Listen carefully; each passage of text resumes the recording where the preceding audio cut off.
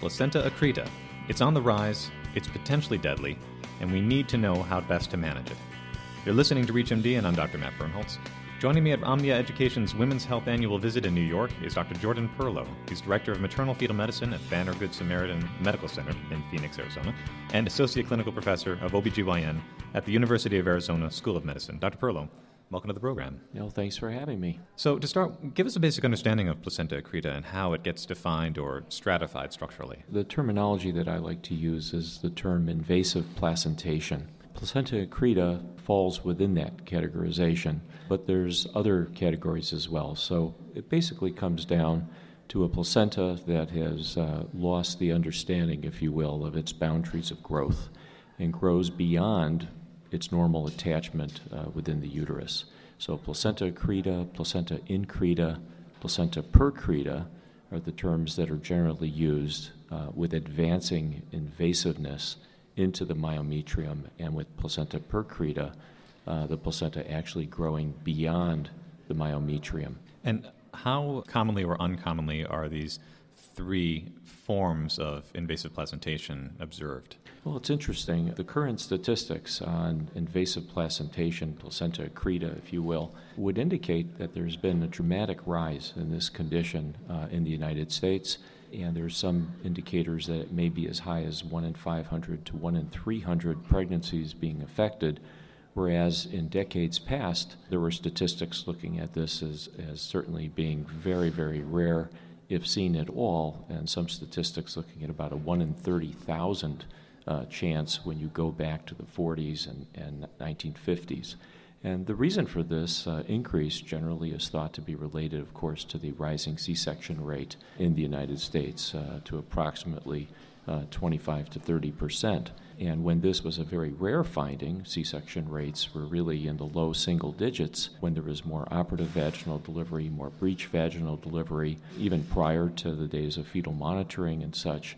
So with an increased cesarean section rate, we've seen an increased risk of placenta accreta. Have we seen whether there's any relationship to the way in which a C-section is performed, whether it's with or against the abdominal tissue, for instance, in terms of the incisions? I'm not familiar with specific data looking at that, but clearly it could be a myomectomy, it could be a cesarean section. Any invasion of the uterine cavity potentially increases the risk for placenta accreta. Patients who've had a previous cesarean section and are found to have a placenta previa are clearly at greater risk for placenta accreta, and there's recommendations that those patients actually be delivered in a tertiary care type setting. Just preventatively or because the statistics are so high? Well, the risk is high enough that this was put forth as what was termed a clinical diamond in a paper that was put out by Dr. Steve Clark not too long ago in the Green Journal, I believe, where they listed 10 clinical diamonds to prevent maternal mortality, or to reduce maternal mortality. And one of them spoke to the importance of identifying placentation for patients with prior cesarean section. And if there was a placenta previa identified, then in that circumstance, the recommendation was for delivery in a tertiary care center. My own opinion is certainly that I agree with that, but I believe that tertiary care centers themselves can do things to help improve outcomes beyond simply being a tertiary care center. I see. And what would some of those be? So, for example, Dr. Silver from the University of Utah published some time ago a paper looking at the importance of putting a team together that was multidisciplinary in nature and found benefits to that approach versus their standard approach historically. We've done the same at our institution at Banner Good Samaritan Medical Center in Phoenix, Arizona, where we've created a very, very structured multidisciplinary team that includes maternal fetal medicine physicians, but also relies very much upon physicians in other surgical disciplines. For example, we have urologists on our team. We have trauma surgery on our team. We have gynecologic oncologists on our team. And of course, we have specialized anesthesiology physicians, the neonatologist as well, blood bank personnel, cell saver personnel, as well as the interventional radiologists that are necessary to try to reduce the morbidity from this particular condition. Yeah, let's focus in on that because you mentioned a number of niche specialized interventionists that may be needed. for a person who's undergoing a labor and delivery with placenta accreta. So what are some of the potential consequences that a patient might be dealing with here? Well, the main issue relates to blood loss. The placenta that doesn't separate in the normal fashion during the third stage of labor or at the time of cesarean section. These are patients, anyone who's been there can see it and certainly knows it as well as I. The use of the term torrential hemorrhage is not an overstatement. An attempt to try to separate an adherent placenta where there's a placenta accreta can be life-threatening to the mother because of acute blood loss. So generally in those circumstances, if we have concern for that, we will not make any attempts at placental delivery and generally proceed with cesarean hysterectomy to avoid that increased bleeding. We also do uterine artery embolization using our colleagues from interventional radiology to reduce blood flow and hence reduce blood loss as well. We'll have the urologist placing ureteral stents to avoid injury during the time of hysterectomy to the ureters. And the patients are monitored, obviously, very, very carefully by anesthesia. And then we have our blood bank on notice of the potential need for large quantities of blood products. Well, if you're just tuning in, you're listening to ReachMD. I'm Dr. Matt Bernholtz, and I'm joined by Dr. Jordan Perlow from the University of Arizona School of Medicine. So, Dr. Perlow, it sounds like, from what you're talking about, C-sections are right around the very first thing you're thinking about as far as how to proceed. But what if you have a patient who is insisting on a vaginal delivery? How do you counsel that patient? Is vaginal delivery off the table for all placenta accretas, or is it possible for that to happen without dire consequences? Well, I think it depends on how highly probable your estimation is of the presence of placenta accreta in the first place. And if there's a high probability, meaning that you've had prenatal imaging consistent with placenta accreta, there are certain ultrasound criteria, for example, that raise the likelihood of that problem fairly substantially. Then I think you have to talk to the patient and really emphasize that this is a life-saving procedure to perform cesarean hysterectomy in that case and not to take the risk that would come from any other approach. Is prenatal detection of placenta accreta a difficult process, or is it something that's becoming more standardized? Well, it is becoming more standardized, and I think that the recommendation really should be that anyone with a prior cesarean section, there should be some evaluation of the placentation in that pregnancy, generally in the mid-trimester or later.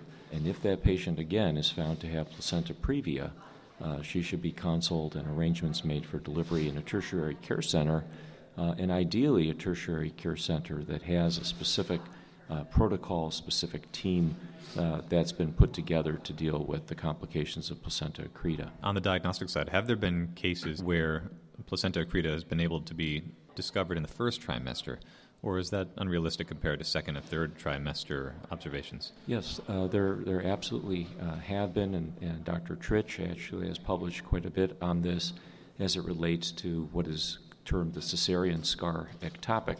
And some people believe that, in fact, that is how placenta accreta actually develops, that the embryo implants itself within the area of the scar and develops from that point forward. But generally, patients that are identified with cesarean scar ectopic in the first trimester are offered termination of pregnancy. Fascinating. So just to reiterate on that, there's been some speculation as to the etiology of placenta accreta as potentially being related specifically to scar tissue. And yet placenta accreta has been diagnosed in people without scar tissue, a known scar tissue. Is that true? That's true. I mean, there is a very, very small probability of placenta accreta in an unscarred uterus. The other area where there's a higher risk are for those patients who have undergone endometrial ablation procedures who did not have sterilization with that procedure as part of the protocol. And we've had several of such patients who've had histories of endometrial ablation, and we've found placenta accreta at the time of delivery. Now, you mentioned protocols. Do treatment protocols get started based on suspicion alone, or is a diagnosis needed? Can you have a level of uncertainty and say, we're going to be treating as though it's placenta accreta? Yes, I think that it's all about probability, and you have to look at the potential worse outcome in these situations because that would be maternal mortality. So we have to be very cautious about this.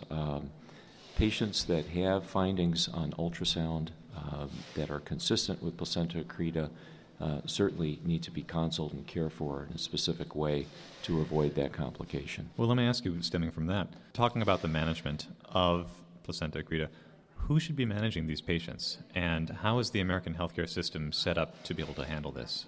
Well, in our community, we have, as I've said, developed a multidisciplinary team to care for these patients, and we have communicated with the referring physicians in our community, the general OBGYN doctors, to be aware that this is rising in terms of its prevalence, and to let them know of what our capabilities are within our facility. So my own personal recommendation, beyond that which was put forth by Dr. Clark, that a tertiary care center be utilized, is that practitioners who believe that there's a probability of placenta accreta, or even the possibility, seek out experts within their communities or perhaps somewhat outside their communities where they have expertise in imaging for this particular problem, where there's expertise in caring for the patient prenatally as well as intraoperatively. Generally, in our practice, we admit the patients to the hospital between 32 and 33 weeks. These patients all have consultations with the team members, so the trauma surgeon, the GYN oncologist, the urologist, radiologist. Everyone goes in the room, introduces themselves, goes through what their particular role will be at the time of delivery, the neonatologist as well. And generally will deliver the patients between 34 and 35 weeks, as has been recommended. And as you said, from the way that the consequences shake out, mainly we're talking about blood loss as being the worst risk here. Setting up for that, is this mainly about supportive care, trying to make sure that blood loss is resupplied, is contained, or is there a preventative element or strategy here too? Well, I think the preventative element really comes down to having the right people in the operating room. And that would include certainly maternal-fetal medicine physicians who have experience in this area, but also relying upon our other colleagues that have a great deal of experience on a day-to-day basis of difficult surgeries within the pelvis. And again, we're seeing rising prevalence of obesity in our population, which of course complicates surgery as well, just from a technical aspect. So we really want to have as many people available and scrubbed, and we have our trauma surgeons there, our GYN oncologists along helping us, and we have found that really does make a difference. We've looked at our data using this team approach and comparing it to the time period prior to this, and we've seen significant improvements, especially as it relates to blood loss, admission to the intensive care unit, for example, really clinically relevant variables that have been improved upon. And at the same time, interestingly, during that same time period, we've seen an increase in the invasiveness of the placenta. So during the time that we've had this multidisciplinary team in place, we've had a greater prevalence of placenta percreta and increta, and this is pathological diagnosis, versus prior, where there was a higher likelihood of placenta accreta. So even though the disease was worse, we were able to show better outcomes by taking this specific approach and utilizing the other specialists that have expertise in this area. What do you attribute that higher incidence rate of the more invasive placentations? Is it a matter of better diagnosis in the tertiary care centers that wasn't caught before, or is there something else going on? Well, it's speculation, but certainly we've seen less VBACs, less trial of labor after cesarean section. We have a lot of patients in our community, speaking locally, of course, that had 2, 3, 4, 5, 6 previous cesarean sections, whereas in years past that may not have been as prevalent. The patient may have had 1 or 2. We did not specifically look at that, as I recall, in terms of a variable, but that certainly could be one of the issues. Well, Dr. Perlow, before we wrap up, any parting comments you want to add for our audience that we might not have covered here today? Well, I think we've covered pretty much the main points, but just to re-emphasize that a patient who's had a prior cesarean section or more than one prior cesarean section and is found to have a placenta previa, the patient should be considered at high risk for placenta accreta and managed accordingly. Well, with that, I very much want to thank Dr. Jordan Perlow for his time and insights. We've been talking about placenta accreta. And invasive placentation actually is a term I haven't used before, but I think it actually works far better in this case. Thank you. I'm Dr. Matt Bernholtz, and I've been your host. For access to this and other important interviews in OBGYN and women's health, please visit ReachMD.com, and thanks as always for listening again. Thanks again.